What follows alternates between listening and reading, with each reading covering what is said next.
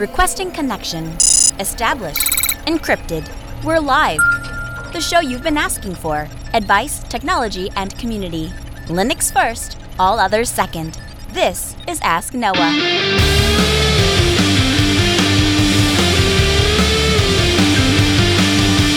Live from Altispeed Technologies, the Ask Noah show starts right now. This is the show where we came to do all the things on Linux they said couldn't be done and take your questions on how to do the same.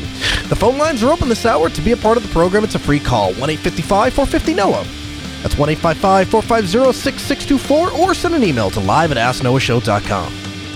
My name is Noah Chalai. I'm your host. Delighted to be here with you as another episode of the Ask Noah show kicks off this hour. This week has been absolutely insane for us here at Altispeed Technologies. We have been working our butts off, man. It's been absolutely unbelievable.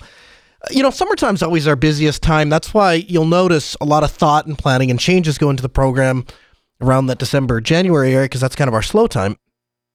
Well, summertime is anything but slow. It has literally gotten to the point that I can't even go out to eat for lunch without having a side conversation with a client. And that's not me complaining. I'm not whining about it. I'm happy about it. I'm happy to be that busy.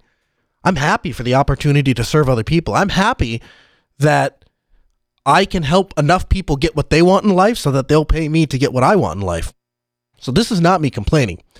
And as I've said numerous times on the show, I really think that Altispeed Technologies and the Ask Noah show really have a unique relationship. They're joined at the hip in a lot of ways, primarily because a lot of the problems and things that I see in the field give me an opportunity of something to talk about on the show. And it gives me an opportunity to enlighten you guys on the show. So this last week, one of the things that we've been doing a ton of managed Wi-Fi, managed network services. And coming out, they're actually, my team is still working on hammering out the final actual release. You guys are finding out before our customers find out. But starting January of next year, we won't support or install unmanaged switches. And part of that is because it is very difficult to track down and troubleshoot problems when they occur. But the other thing is, and the more important thing is, we just see a lot more VLANs going into production. VLANs for voice, VLANs for regular data, VLANs for guest data, these kinds of things. And it's really gotten to a point where we just sat down, we started looking at the price of managed switches, and we're like, listen, man, you can pick up a managed switch so ridiculously cheap. We're talking like $35-$40. Now, it's not a full managed switch, but it's enough to recognize VLANs, do some trunk ports and stuff like that. There's enough of these things that are out there, and the prices come down enough that at this point we think it's time to move forward. So we started testing some less expensive managed switches. Now, I grew up in a Cisco world. Went to school for Cisco, learned Cisco. I know iOS like the back of my hand. I can sit down at an iOS device and I feel almost as comfortable as I do at a Linux terminal. Now, a couple of years ago on the Linux Action Show, we actually did an interview with a company that was talking about how network engineers and system administrators are going to meet in the middle. Because what they are finding is it is too expensive to pay somebody to go to school to become a network engineer and then pay somebody else to go to school to become a network administrator or a systems administrator, when the reality is that there are newer and better devices that are shipping that are their white box labeled stuff, and they contain Linux as the operating system, is using Linux as an open source routing and switching platform. Now, this is what Facebook is going to. This is what Google is going to. So there is a lot of industry momentum behind this, and they have put a lot of thought into the physical design of these devices, so they are very powerful switches, very capable switches, and they're built for redundancy. And so as we have watched those two things collide, we have watched Cisco drop significantly in the switch world, in the router world. Now, a lot of you know that Altispeed Technologies, we don't install Cisco equipment. We install Microtex for routers, and we haven't really talked a whole lot about switches. We typically stay with HPs. So HP 1910s are real popular, 1920s are real popular. Did a lot of 1810s this week. And there's a couple of reasons for that.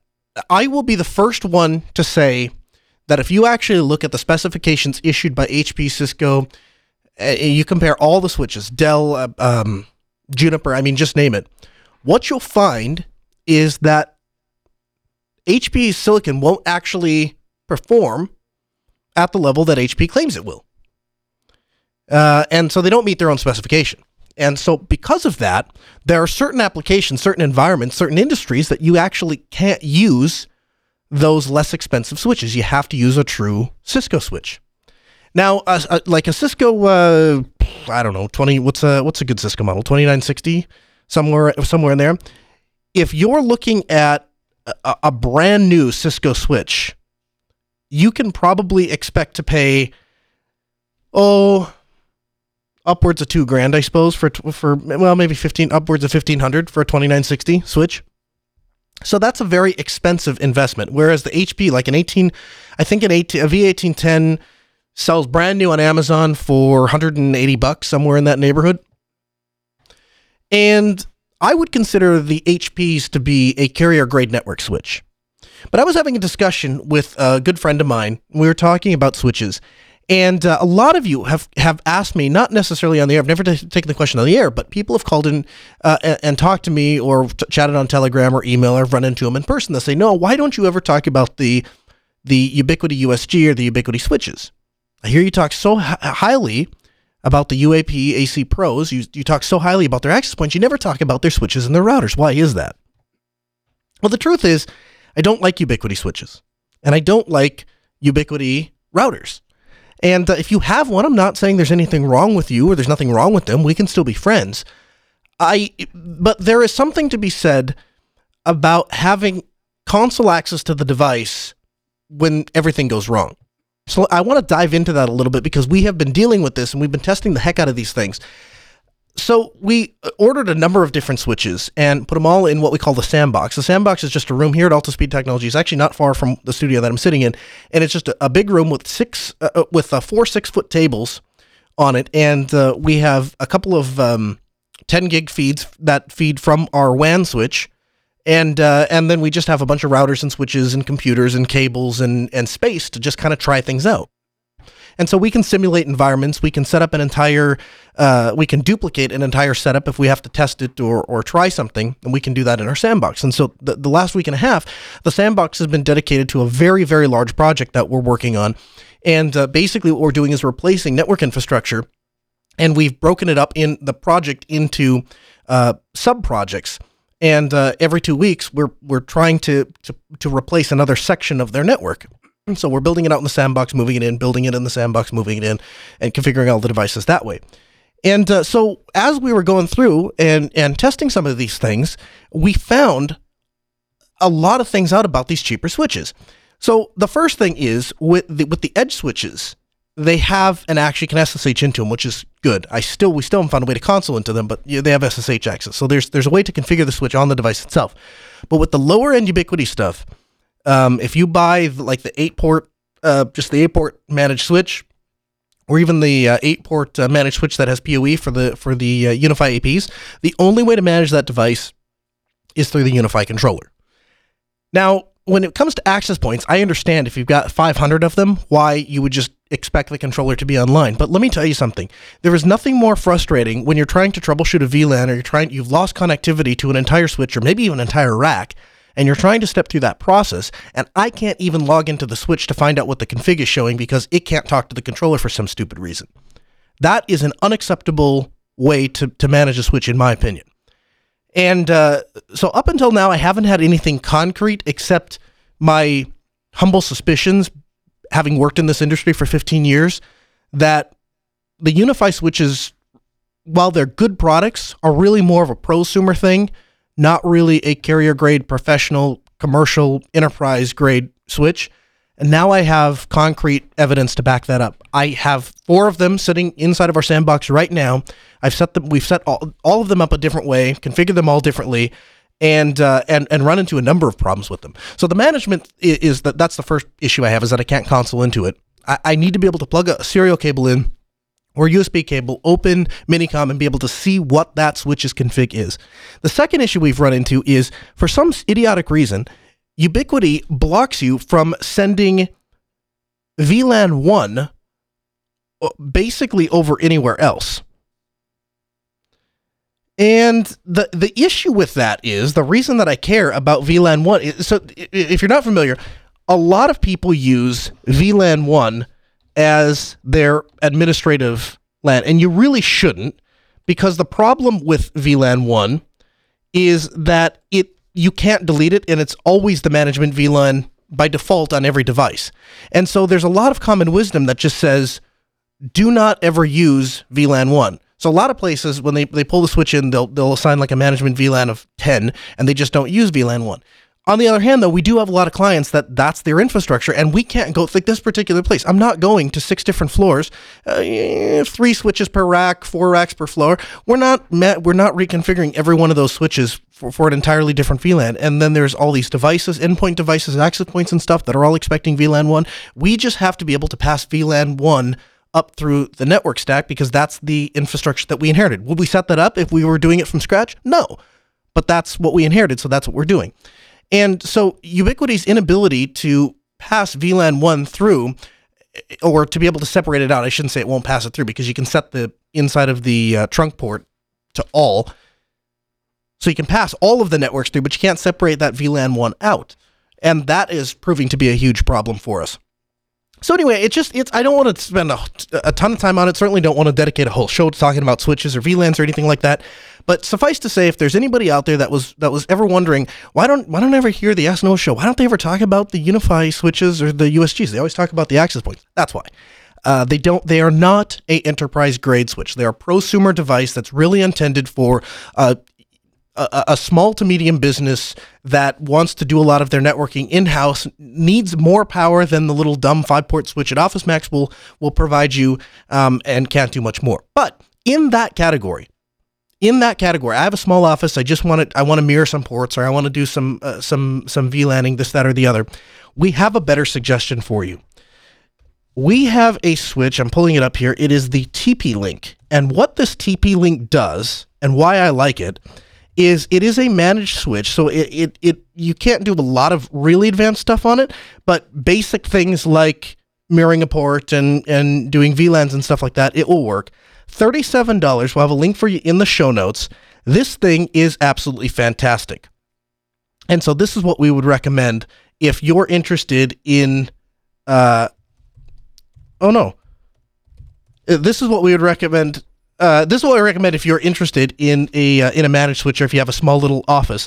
We'll take a look at this. And I just went to pull up a phone call, and I saw that our caller dropped. So if that caller is still there, just give me a call back, and we'll get you on the air right away. Again, phone lines are open this hour, 1-855-450-NOAH. That's 855-450-6624. The email, live@asknoahshow.com. Now, a couple of weeks ago, I wanted to, or actually, I guess it was just last week, I wanted to follow up on a call that we took. We took a call where a gentleman was asking about the best way to deal with a remote desktop solution where they were transitioning from an all-Windows environment to an all-Linux environment. And he outlined the way that they were using RDP, and he wanted to know, how can I replicate that process as simply as possible in Linux? And we had made a number of different suggestions. We had talked about XRDP, we had talked about X2Go, and none of them really quite fit his use case, but I think he sounded like a savvy enough guy that I think he was going to figure something out based on the information we gave him. Well, one of the gentlemen it was either the chat room or email or Telegram somewhere had followed up with me. Oh, it was on the Reddit. Followed up with me on reddit.com/r/AskNoahShow and said, hey, for that gentleman that wrote in and said that he wanted a remote desktop solution that would work very well on Linux, tell him to check out NoMachine. Now, I don't know a whole lot about NoMachine, so I can't put my name behind it and say, yep, this is what we absolutely recommend. But I've spent just a couple of minutes looking at it, looking through the website. I watched a couple of videos on setting it up. Looks pretty cool. The only real downside I could find to it is that it's proprietary. But other than that, it looks like a really solid system. And so we're going to, the Ask Noah Show, we're going to check this NoMachine out. We're going to take a look at it. We're going to see how it works. And we'll report back to you. Chat room's giving me a hard time. But yeah, so we're going to check that out and talk back to you. But if that caller is out there and is saying, hey, I just wanted an update on what would work well for me, that's what we'd recommend. Check out NoMachine. Let me know what you think, because it sounds like it will meet all of your requirements. Let's go to the phones again. 855-450-NOAH. That's 855-450-6624. The email live at AskNoahShow.com. Tom from Detroit. Hey, Tom. Welcome to the Ask Noah Show. Oops, turns out I have to push the button, Tom. I'm sorry. Hey, welcome to the Ask Noah Show. That's all right. Hi, Noah. Thanks for having me. Yes, sir. How can we help? Well, it's actually pretty apropos with the first part of the show that you were talking about. I've been toying with PF Sense for a couple years now, and got myself a decently powered server, at least for myself. It's my first server. And really, what should I say? The muse of virtualization is calling me, and was just wondering if you had any thoughts, one, on PF Sense in general, but two, I look online about putting your firewall, your edge firewall in a virtual machine and problems with that. As everything, you see arguments either way. So I just wanted to get your thoughts on that. Sure. Yeah, actually, so the truth, Tom, is that a lot of people are doing this. A lot of people are going this direction. So there are a number of different options out there. Obviously, there is things like, is it Sophos? Sophos, I think is how you pronounce it. There's Untangle. Yes, I've heard of that one. Yep. So there's a bunch of these software-based solutions. In fact, there's one, and I'm intentionally not going to mention it on the air because we're in cahoots with the developer, and let's just say something really cool might be happening on the Ask Noah Show, and I don't want to blow that. But there's another one that's out there that's pretty good too. Router OS you actually will run on an x64 platform, so you can actually virtualize the Microtex that we install and run that exact same software inside of a virtual machine. Now, there is a lot of advantages to that. The first being that you don't have to dedicate one piece of hardware to that, so you can have one physical server, and that is virtualizing a bunch of different utilities for you. So it's running your router, which you really don't need to dedicate an entire machine to. Maybe it's running like a media server or something like that. And you can bundle all of these things up and stick them inside of a single box. Now, when you do that, Tom, one of the things that you have to pay attention to is you need to allocate enough bandwidth on the physical devices so that you don't slow down, you don't bottleneck your own network, right? So for example, I'll give you an example. So if you have a virtual server, and let's say you have a single 1 gig network jack on that back of that server, right? Your bottleneck, your bandwidth for all the traffic that comes in or out of your network, plus all of the traffic that is leaving any of those virtual guests, has to funnel down into a single 1 gig connection.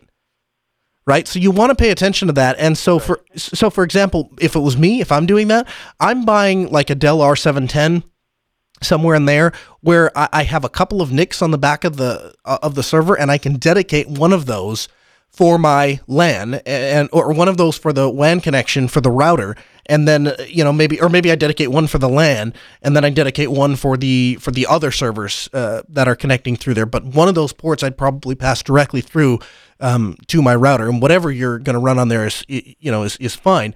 But yeah, virtualizing firewalls. Sorry, go ahead. Right, that's what I was thinking about it, because I have the one built-in NIC that came on the machine, but also have a quad port.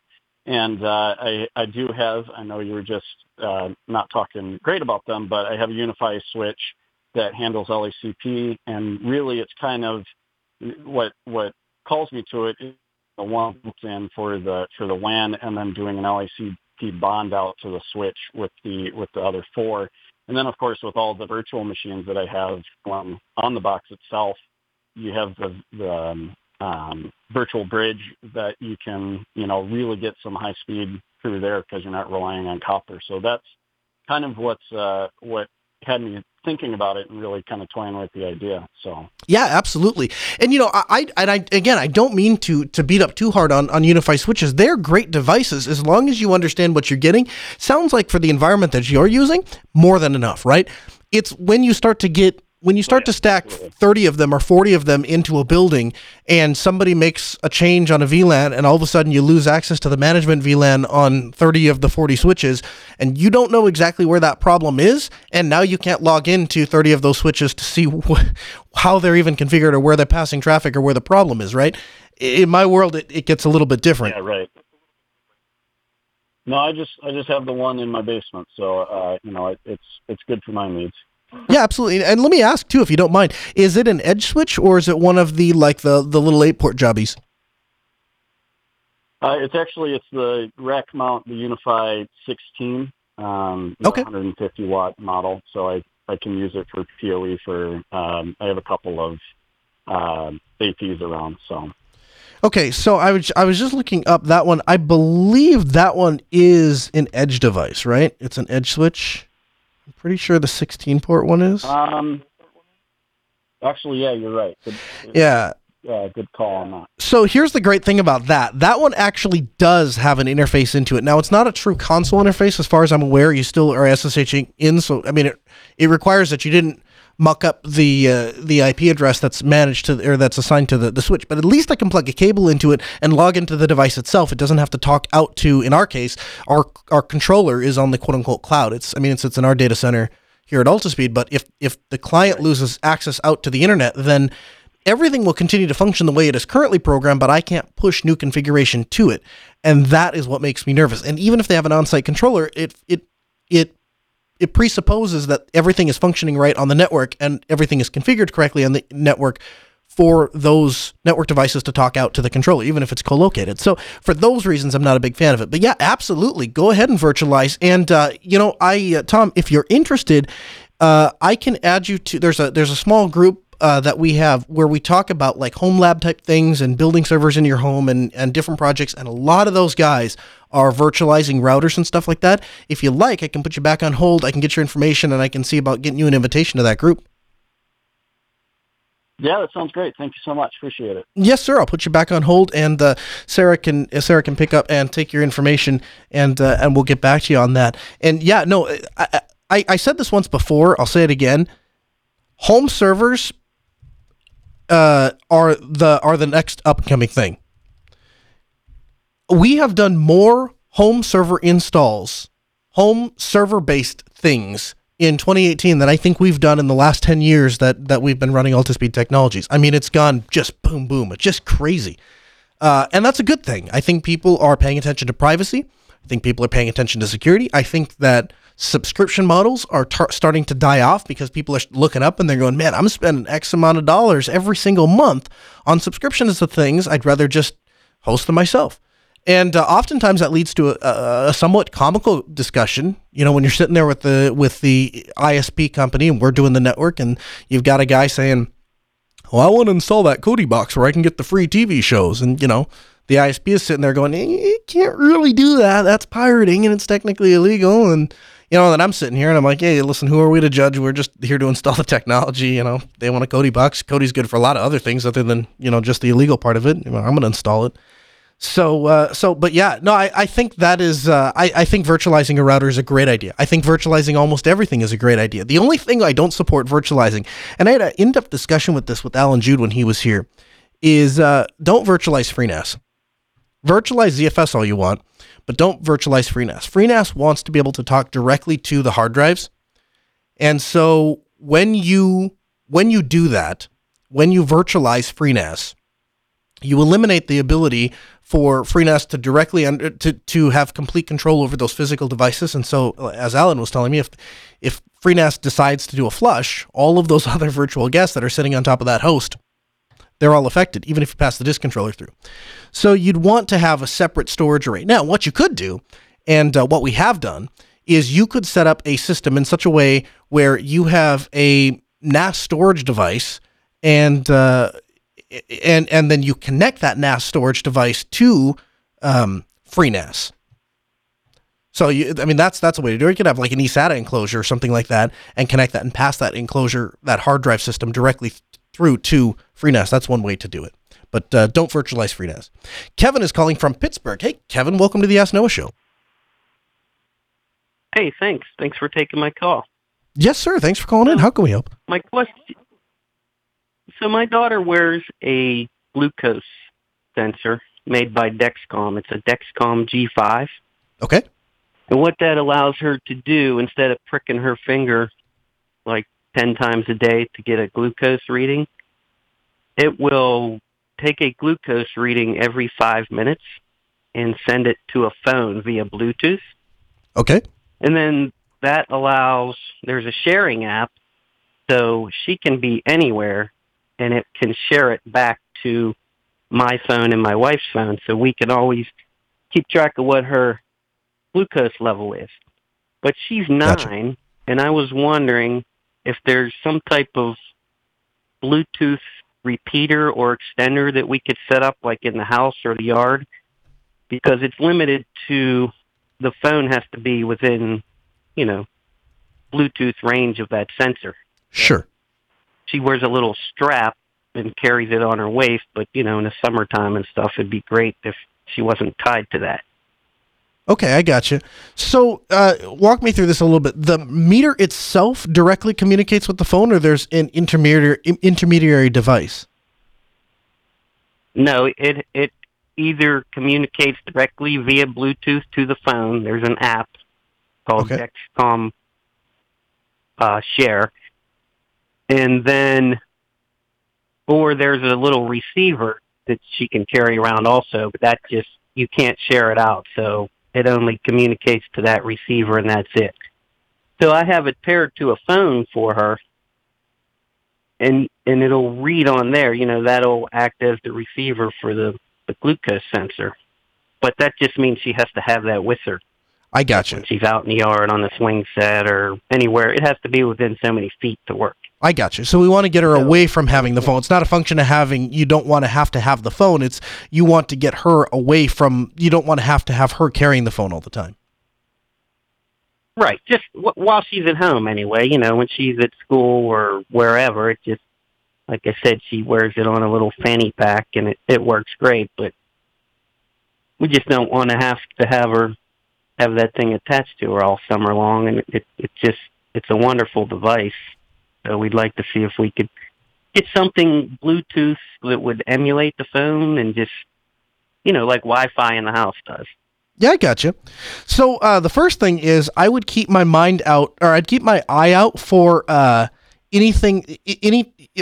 these things become more advanced.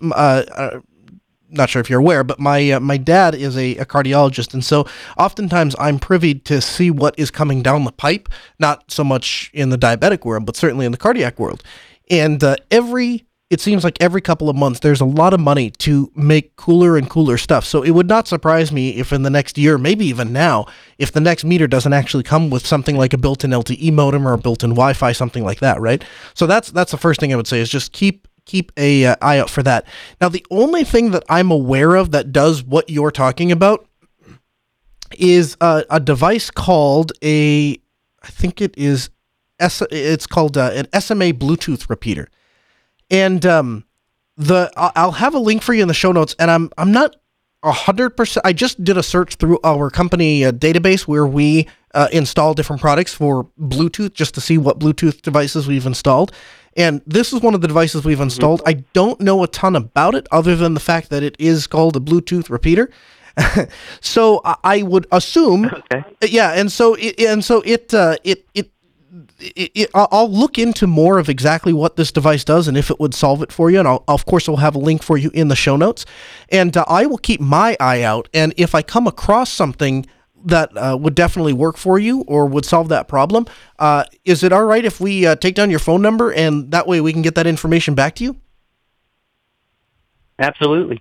Okay, great. Well, thanks a lot, Kevin. I really appreciate it. I'll put you back on hold. We'll see if Sarah can grab your contact as well. We're keeping Sarah busy this hour, I tell you what. Again, phone lines are open, 855-450-NOAH. That's 855-450-6624. The email, live@asknoahshow.com. Now, I want to go back to an email that I got just a couple of weeks ago. We talked about Chromebooks on this show, and I asked the question, if we get to a point where Google Chrome OS is as close as we ever get to desktop Linux, is that acceptable to you? And a gentleman wrote to me, very carefully worded, very well thought out response, and he said, "Hey, hello, Noah. I'm writing to you in response to a question on the episode of Ask Noah Show. You brought up the whole thing of Google making Chromebooks into actual Linux machines, and the step after that possibly being Google could make Linux popular, but that would mean that we'd have to swallow a big pill. Well, let me set this as a ground rule for you. Google can stay the heck out of my kernel. Google can stay the heck out of my machine. Your machine, our systems, or those systems that we build to our specifications. I am terrified that someday we will live in the now Apple or Microsoft world of Linux. You don't own that. It isn't yours, but you can use it until we don't want you to. Nothing gives me the feeling of dread more than this. And to be clear, I'm an outlier. I dream of a Debian or Arch-based phone. I want to run Linux on everything. I want to run games, and I want them to run locally and not in a Windows VM. I want to use AMD GPU with my RX 580 or Vega 8 laptop and be able to contribute to a bug list to better the system that I love to use. Ubuntu Phone, as far as I know, is the closest thing that we've ever had for phones, but for everything else, I can do that. Linux allows us to do that, but I fear that someday Linux will just be the new Mac OS. And I know somebody is going to say, but my GNU/Linux GPL license says otherwise, but trust me, big companies give very little amounts of crap about license infraction, or anything really. They will modify it to their way to get control, and let's be honest, this is the way the American economy works if you pay attention. So for me, I won't swallow that pill. I'll keep running Void Linux and Slackware to ensure control over something that I own. I will continue to use something that I bought for my own way, and if we allow some of this crap to slip at all, then we'll get the rug pulled out from under us as fast as possible. We've seen it before and we'll see it again. If not with Linux, it's something else as usual. Although there is one time a Microsoft executive tried to buy Linux, I believe the comment was something to akin, if they're a competitor, we can just buy them out and they aren't a problem. If I can find a reference to that, I'll send it along. But it was during the Windows 95 and 98 days, and look at us now. We're doing everything right, and MS is bleeding developers right and left. No wonder they're diving for Linux devs. Some Apple and ARM infrastructure, they have to run Mac OS and Linux perfectly. It'll be the only way to keep their users as far as they can tell. Because to keep the city companies out of my small town systems, our quiet little village can be popular in growth without corruption or perversion, thank you very much. And if Linux gets screwed, well, I'm going to Amiga Systems and I'll watch all you guys die in a fire. Not my problem to fix at that point. Dahmer. Now, the thing is, I don't agree with everything that Dahmer said in that particular email, but I think that he took a lot of time to articulate his points well, and I think that the vast majority of you, if you're listening to this program, if you're listening to me behind a microphone, then you care about owning your own technology, and you know that was somewhat of a rhetorical question, and you know darn well that I'm not using a Chromebook as my everyday laptop. I'll try it for a week just to see how it works, but come on, I mean, I think we all know where I'm going with that. Well, I have gotten to know Dahmer over the past couple of days, and joining me on the program is Mr. Dahmer. Welcome to the show, sir. Hello. Hey, glad to have you. So the reason I wanted to bring Dahmer onto the show is we got into a very interesting, deep discussion on the current status of laptops. And Dahmer, you have a unique perspective on what should be the new standard. Yeah, so where exactly should I start with that? Well, let me ask you this. I think there's a large portion of the audience that would say, I should be able to go into Best Buy and spend $200 or $300 and get a 500 gig, 5200 RPM drive, and with 4 gigs of RAM and a 1366 by 768 display and a plastic housing. And I would say that's pretty typical of the run-of-the-mill laptop that you find most people with, and most people would say that's good enough. Do you agree with that? No, but only because I probably have a very skewed perspective on what hardware should be. What gave you that skewed perspective? Well, for a couple of years now, probably since, like, I don't know, 2007, maybe, I've kind of always had access to workstation-type laptops. Now, my first laptop that I had was a kind of crappy little Dell Inspiron B120, and it ran like crap, but all it did was write papers. After that, I ended up with something along the lines of a desktop replacement, and kind of have had that since, and maybe that skews the perspective a little bit, but it was the fact that it was, unlimited power in such a small package, but I kind of think that laptops shouldn't be quote-unquote netbooks, as I call them. Okay. More capable than...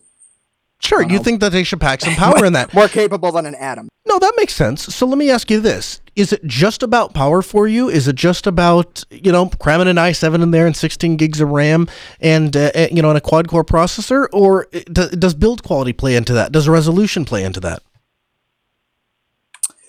Uh, Again, subjective. I have eye problems, so to be honest, 1366 by 768, perfectly fine for me. I can actually see everything on the screen. I think it's kind of silly that we have laptops that are 14 or 15 inch with 4K screens now. That's just me. I also like to have full resolution on my display, so you got that skew. But an i7 maybe not so much. Not for everyone. You have that old thing where all the gamers want i7s, but they need i3s at most, right? Because they're gonna the old meme of, oh, I'm gonna buy a workstation, I'm gonna buy a Mac Pro to play Minecraft on. That old joke. Right. But I think the standard at least should be something along the lines of 4 cores, maybe 4 threads, maybe 8 threads. I don't have a clear opinion on that really. But something more than the same kind of technology we saw from Core 2 Duo laptops from 2009. Yeah, it's interesting, Dumber, because we have not seen a lot of advancement in laptops in the last couple of years, right? We put a new rev number at the end of the processor, and but the clock speed isn't climbing drastically, and what the processor is capable of is not climbing drastically. Certainly, a processor today is better than the processor of yesterday, is better than the processor of 5 years ago or 10 years ago. But the reality is, we are not seeing sweeping new changes every time we release a new processor, as we were maybe 15, 16 years ago. When we went from the Core 2 Duo series, to the i series, there was a serious performance increase, and there was also a serious power consumption decrease when you look inside of between like the 4th gen, like a 4th gen i5 and a 3rd gen i5 or a 2nd gen i5, you notice that the power consumption is just ridiculously crazy. And we see that when we're bidding out systems and they say, yeah, we need to upgrade these particular systems because they're just drawing too much power, they're costing too much money.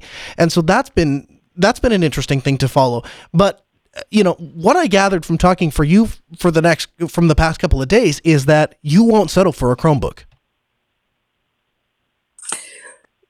Right. I think the best answer for me at the moment, and I have a poll that I can even link you to.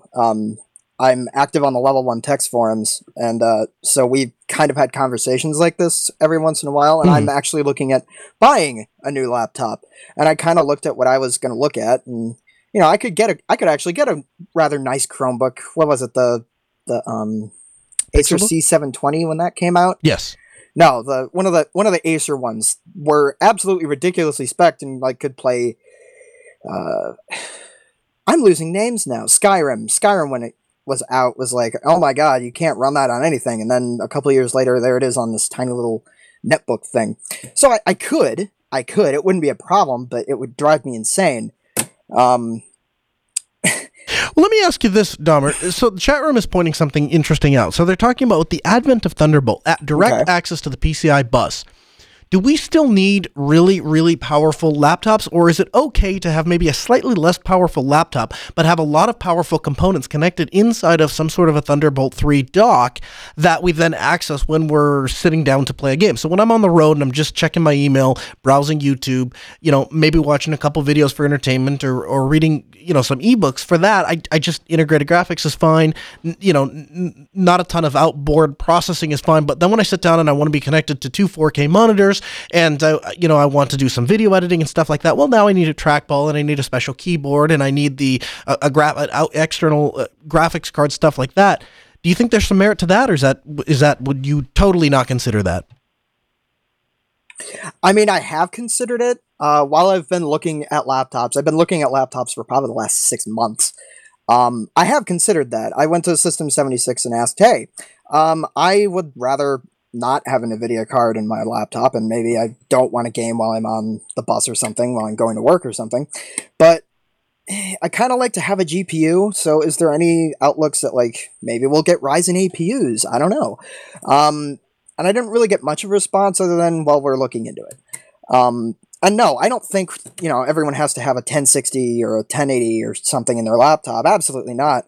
I think the best example for that, and maybe between 1 and 2 of the laptops I'm looking at buying for myself, should be pretty much oh my god, AMD EPYC in a laptop. That'd be horrible. I think the best standard that we should have for a normal laptop is the HP X360 15Z.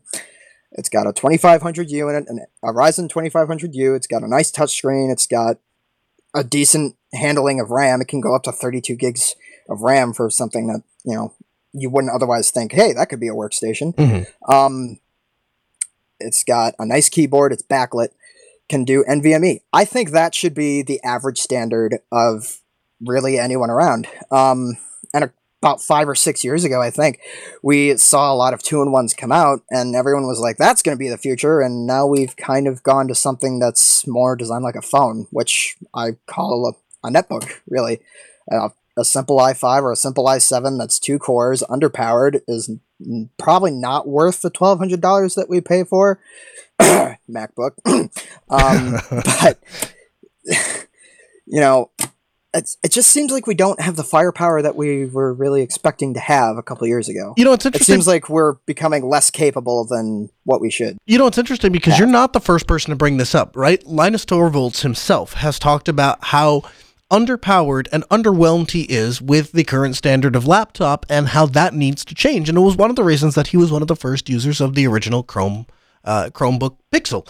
It was one of the reasons that he was a MacBook Air user for a while, is because he wants really high-end hardware, and that is difficult to find. Now, I would agree with you that I think that you can, especially today, if the argument was never true before, it is certainly true today that you can buy a lot more better performing hardware from alternate vendors other than Apple. The only reason you buy a MacBook is if you want to use their garbage dumpster of an operating system because you can't figure out how to use other software. If that's your work case, then I guess you're stuck with a Mac. Other than that, there's always going to be a better option, and I'll give everybody out there a guarantee. If you watch, when is WWDC coming up? It's like June 4th, right? Date 2018. I try and half paid. Yeah, June 4th through 8th. So it's coming up in just a couple of weeks. So we'll find out in 2 weeks. I'll bet you you'll see a couple of things. You'll definitely, this isn't really a secret, I'm not guessing here, but they have talked about how they're going to be working on cross-platform applications. So they're trying to bring iOS applications over to the Mac. I'll bet you see very little, if any, iteration on their MacBook, on the Mac Pro, on the iMac Pro, on stuff like that. They want to move that customer base over to iOS. I guarantee it, because that's where their money is, that's where their incentive is, that's where their customer base is, and that's notoriously where they have done very, very well. If you are in charge of making money for Apple, that's the play you make. That's how you make a lot of money. As for Linux users, we should look at that as a massive opportunity to grab some of these developers that up till now have been tolerating macOS and bring them over to Linux. Hey, Dahmer, I want to thank you for taking some time to come on the show and share your opinions with us. People want to check out more of what you're doing, and let me ask you something before I let you go. What are your top contenders for a laptop? If you give me a sec, I can even pull up the poll. Yeah, we can do that. Oh, you have a poll going? Yeah, on the Level 1 text forums. Okay. Basically, every time that I'm looking at something that's like, I don't know exactly what to say for, what I want to do, then I just throw it out to there, and the lounge from there kind of trolls around for a little bit and kind of makes some jokes, and then the actual serious people come in and have rational opinions. Sure. Yeah, it's just, at this point, it's a choice of 4 laptops, the HP Envy X360, as I said earlier. Okay. And then 3 that I may or may not kind of judge for what they are. So there's an HP Omen out there with a 7700 HQ and an RX 580, which I'm very interested in because it's one of few laptops with an AMD GPU, next to the Envy, of course. The new 6-core Oryx Pro, which I'm not keen on because, frankly, I think it's kind of a spit in the face for a Linux company to take the GPU producer that kind of spits in the face of Linux and then puts it in everything and then goes, look, it's great, and then the drivers don't work after 2 weeks. That's a fair point. Yeah, that's a fair point. And then, lastly, the Asus ROG GL702ZC, which I completely forgot about, but has a Ryzen 1700 and a 580 in it, which is a pretty close contender for the Envy, but battery power, I'm kind of weighing between the two. Okay. Well, I'll leave it at this, Dahmer. I really appreciate people like you who can dig into some of these hardware things because it is not my strong suit. I like hardware. I like playing with hardware. I can tell you what works well for me, but I'm a terrible use case and I make a terrible hardware review because at the end of the day, well, it turns out that the terminal, Thunderbird, and Firefox runs on pretty much anything. Again, open phones this hour, 1-855-450-NOAH. That's 855-450-6624. The email, live@AskNoahShow.com. Make your voice heard, become a part of the program. Ray calls us from Oregon. Hey, Ray, welcome to the Ask Noah Show. No, thanks for taking my call. I had a question. Several months ago, you did a show about kind of owning your own device and or taking control of your own environment. I've been looking for like a 6 or Sentient screen. It's pure Android that I could get. I have a Samsung Galaxy Note 4, and it's kind of dodgy and old, and it doesn't respond. And it's really frustrating dealing with it. I just want to know if you had any suggestions. Sure.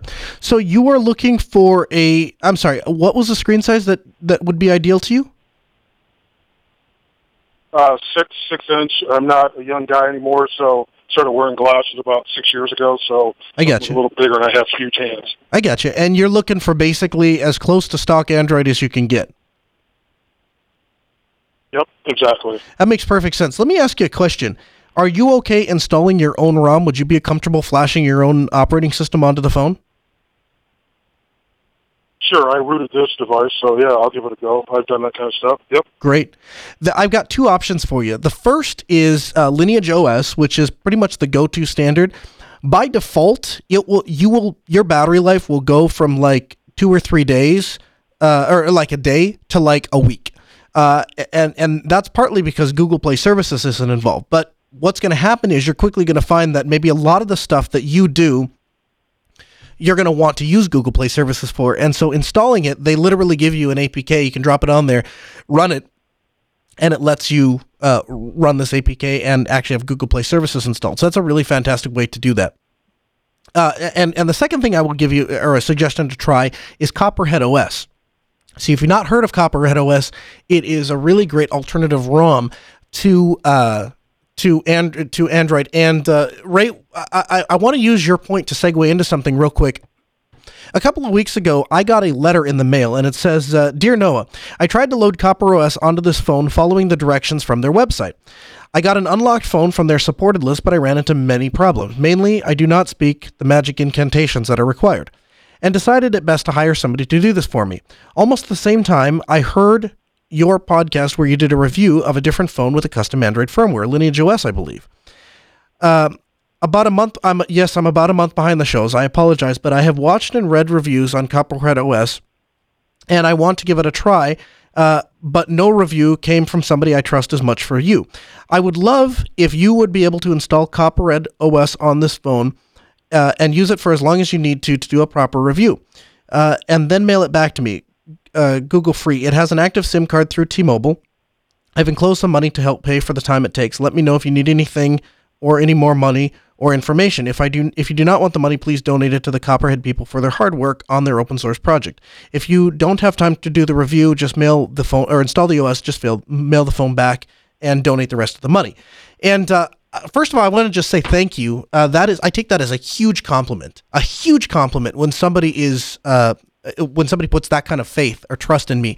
And so, Ray, I just want to let you know, we will be doing a review of Copperhead OS, thanks to this young lady who sent in her phone at her own cost and funded our techs to be able to actually flash the thing with Copperhead OS. And I think they have that done. I'll double check on it, and we're going to bring that and probably have that review. So keep an eye on the show because we'll have more information coming to you about alternative ROMs. Now, this article comes to us from RedHat.com. I want to dig into this a little bit. Red Hat has reprised its role once more for the newly disclosed Speculative Store Buffer Bypass, CVE. Over the course of the past few months, we have further refined our understanding of many of the nuances of speculative execution attacks to develop mitigations for the latest vulnerability while working with vendors under an industry embargo process. We are proud of the countless hours that we invested to make those mitigations available to our customers on a timely basis. Over the coming weeks, we plan to share more technical details as we work with customers to deploy these latest updates. So, and they go into this example, they use this coffee shop example on exactly how this latest vulnerability works. Now, this is really just a variant of the original vulnerability of speculative execution that we covered in depth on the Ask Noah show a couple of months ago, and Red Hat did such a good job. I actually reached out to them and I said, you guys did an amazing job on this video that you put together, and it explains things so clearly, so well. Is that something I would be able to share with my audience? And they said, hey buddy, guess what? Everything we do at this company is open source, and so that video is licensed as Creative Commons, so you are more than welcome to play it, use it in any production, we don't care. So I'm going to let Red Hat actually explain this. If the news about a computer security threat that lets cyber criminals steal sensitive information through any web browser is giving you déjà vu, you're not alone. Many are comparing this new issue, known as speculative store buffer bypass, to the Spectre and Meltdown threats in early 2018. And just like when Spectre and Meltdown were announced, software patches are ready to help with this new threat. So what makes speculative store buffer bypass different? Imagine your computer is a restaurant. Waiters move from table to table writing down orders, called stores, in their ticket booklets. Think of these booklets as memory buffers that allow them to serve several tables more efficiently. At some point, a waiter will go to a shared station to transfer orders from his booklet to his customers' bills. He may decide to print out some bills in advance to have them ready, but to do this, he has to speculate that he's the only one serving his customers. Usually he's right, but sometimes a customer will flag down a different waiter and ask to add something else. Can I get some coffee? The new waiter adds the item to the order, but now the printed bill is incorrect. When it's time to pay, the first waiter double checks and sees that his customer's order no longer matches the printed bill. He throws the old bill out and prints out a new one. A similar process is going on in your actual computer, where processors are like those busy waiters, storing data to and loading data from memory addresses. They are buffering requests and using speculative execution to make sure all this happens as quickly as possible. In order to avoid errors, the processors will double-check if any address used in a load was part of a recent store to that same address. If so, the speculative data gets thrown out, just like our waiter threw out the incorrect bill. The problem is, this speculation occurs in a shared, unsecured area, so it's possible for unauthorized users to see it. This allows an attacker to create a malicious piece of code that fools the processor into reading from one address while it thinks it's reading from somewhere else. By tricking the processor, attackers can steal data, like passwords and credit card numbers, undetected. So how can you protect yourself against a threat that doesn't look like a threat? Technology companies have come together again to create patches that turn off speculative execution for store buffers. This stops unauthorized users from exploiting this vulnerability.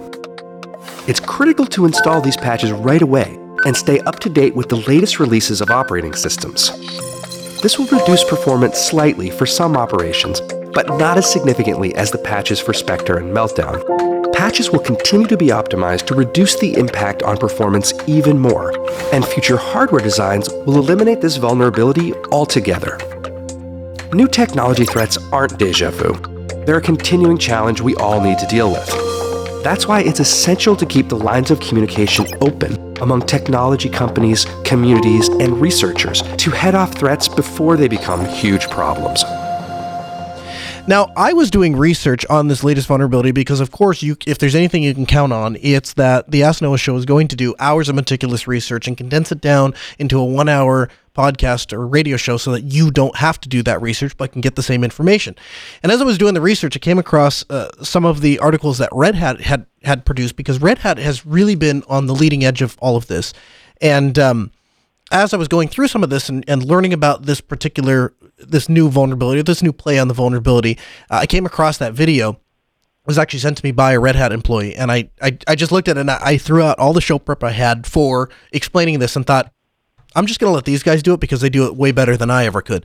And so we'll have that video linked in the show notes if you want to see the visuals that go along with it. Best I can tell after digging in and doing some research on this, the reason that Intel and AMD are not rushing to ship the patch processors at the hardware level is because there's a lot of security analysts that believe that it is too difficult to actually perform this attack. It's technically possible. The vulnerability technically exists, but it would be very difficult to execute this out and actually yield any results. There's a lot of things that have to be in place for this attack to work out. So it's not quite as severe as something like Heartbleed. And so for that reason, This is nothing really to be terribly alarmed about. Just understand that the companies that make your software, if you're using Red Hat, if you're using Fedora, I'm sure the Canonical folks are doing just as good of a job at keeping up on all this stuff. They are working to keep those systems patched. And so as long as you're staying updated, you're fine. And you can actually go into your processor. You can actually see, I think it's LSCPU will actually tell you if the Spectre and Meltdown patches have been applied. Again, open phones this hour, 1-855-450-NOAA. That's 855-450-6624. The email, live@asknoahshow.com. James calls from Idaho. Hey, James, welcome to the Ask Noah Show. Hey, Noah, I've been having virtualization problems. My problem is getting, I know you have other options, so I'll show you what option I'm giving.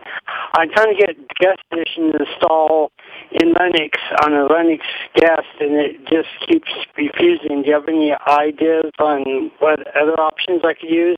Because I need those functionalities. Yeah, sure. What Linux distro are you using for the guest? Well, right now I'm trying to get guests to work on the newest Ubuntu's. Oh, okay. Mate, and I was tinkering with KDE, but KDE pissed me off. Sure, yeah, I can understand that. Yeah, the Ubuntu proper is going to work the best. Now, I'm not exactly sure how you're installing VirtualBox, James, but I just downloaded it off of VirtualBox site, and I'm running the latest version of Ubuntu. I'm running the LTS inside of a VirtualBox, and I had Guest Editions installed just fine for me. So if you're, I have had issues, James, where people will install it from their local repos, and that has had problems. I'm not exactly sure why, but oftentimes they don't carry the latest version. In fact, my wife had an issue where she had installed from the repos rather than downloading from virtualbox.org, and it actually tanked her entire system. It loaded some kernel module or didn't load some kernel module. Whole system tanked. She couldn't even boot. And I tried for about a day to try to fix it, and eventually I just went, you know what? All your stuff's on C-File. It's all synced over anyway. It's just easier to reinstall.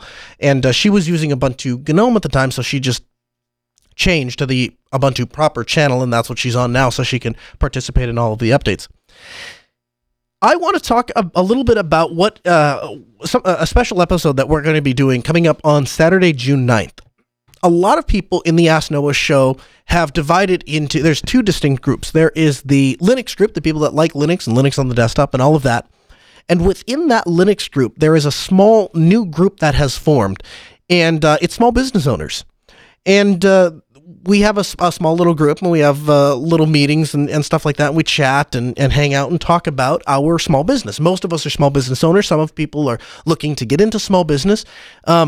But we just don't really have a passion for it. Now, I am the son of a small business owner. My wife's family owns a small business. I own a small business. So I've always had little things that I have done with small business. And first job was for a small business, for example. And so I'm passionate that way. And so Saturday, June 9th at 1 p.m. Central, that's 11 a.m. Pacific, we are going to be hosting a special edition of the Ask Noah Show, a small business theme hour. If you own a small business, if you work for a small business, if you've dreamed of running a small business, we want to hear from you. So we're going to clear the phone lines off at the top of the hour, and anybody that wants to talk about small business, ask questions about small business, anything at all that relates to small business, that's the hour to do it. Again, that's Saturday, June 9th, 1 p.m. Central. That's 11 a.m. Pacific. We'd love to hear from you. If you can, shoot me an email, live@asknoahshow.com ahead of time. Let me know that you're going to be calling in. That way we just kind of have an idea of who's going to be there. And we're going to have a couple of really cool guests set up for you. I think you're really going to enjoy the episode. So if you don't usually tune in live, that would be a time to do it because you can get your questions answered. Hey, did you know this show is available as a downloadable podcast? To subscribe to the feed or download the latest episode, visit podcast.asknoahshow.com. There you'll find not only the latest episode, but all of the articles and materials referenced in this episode. You can get the latest, of course, by following us on Twitter, @AskNoahShow. There's actually a huge Twitter thing that's going to be coming up next week. The Ask Noah Show continues next Tuesday at 6 p.m. Central. A huge thanks to Vox Telsus for providing our phone system, Ben, our producer, and Sarah, our call screener. This hour of the show may be over, but there's plenty more content for you 24/7 at AskNoahShow.com.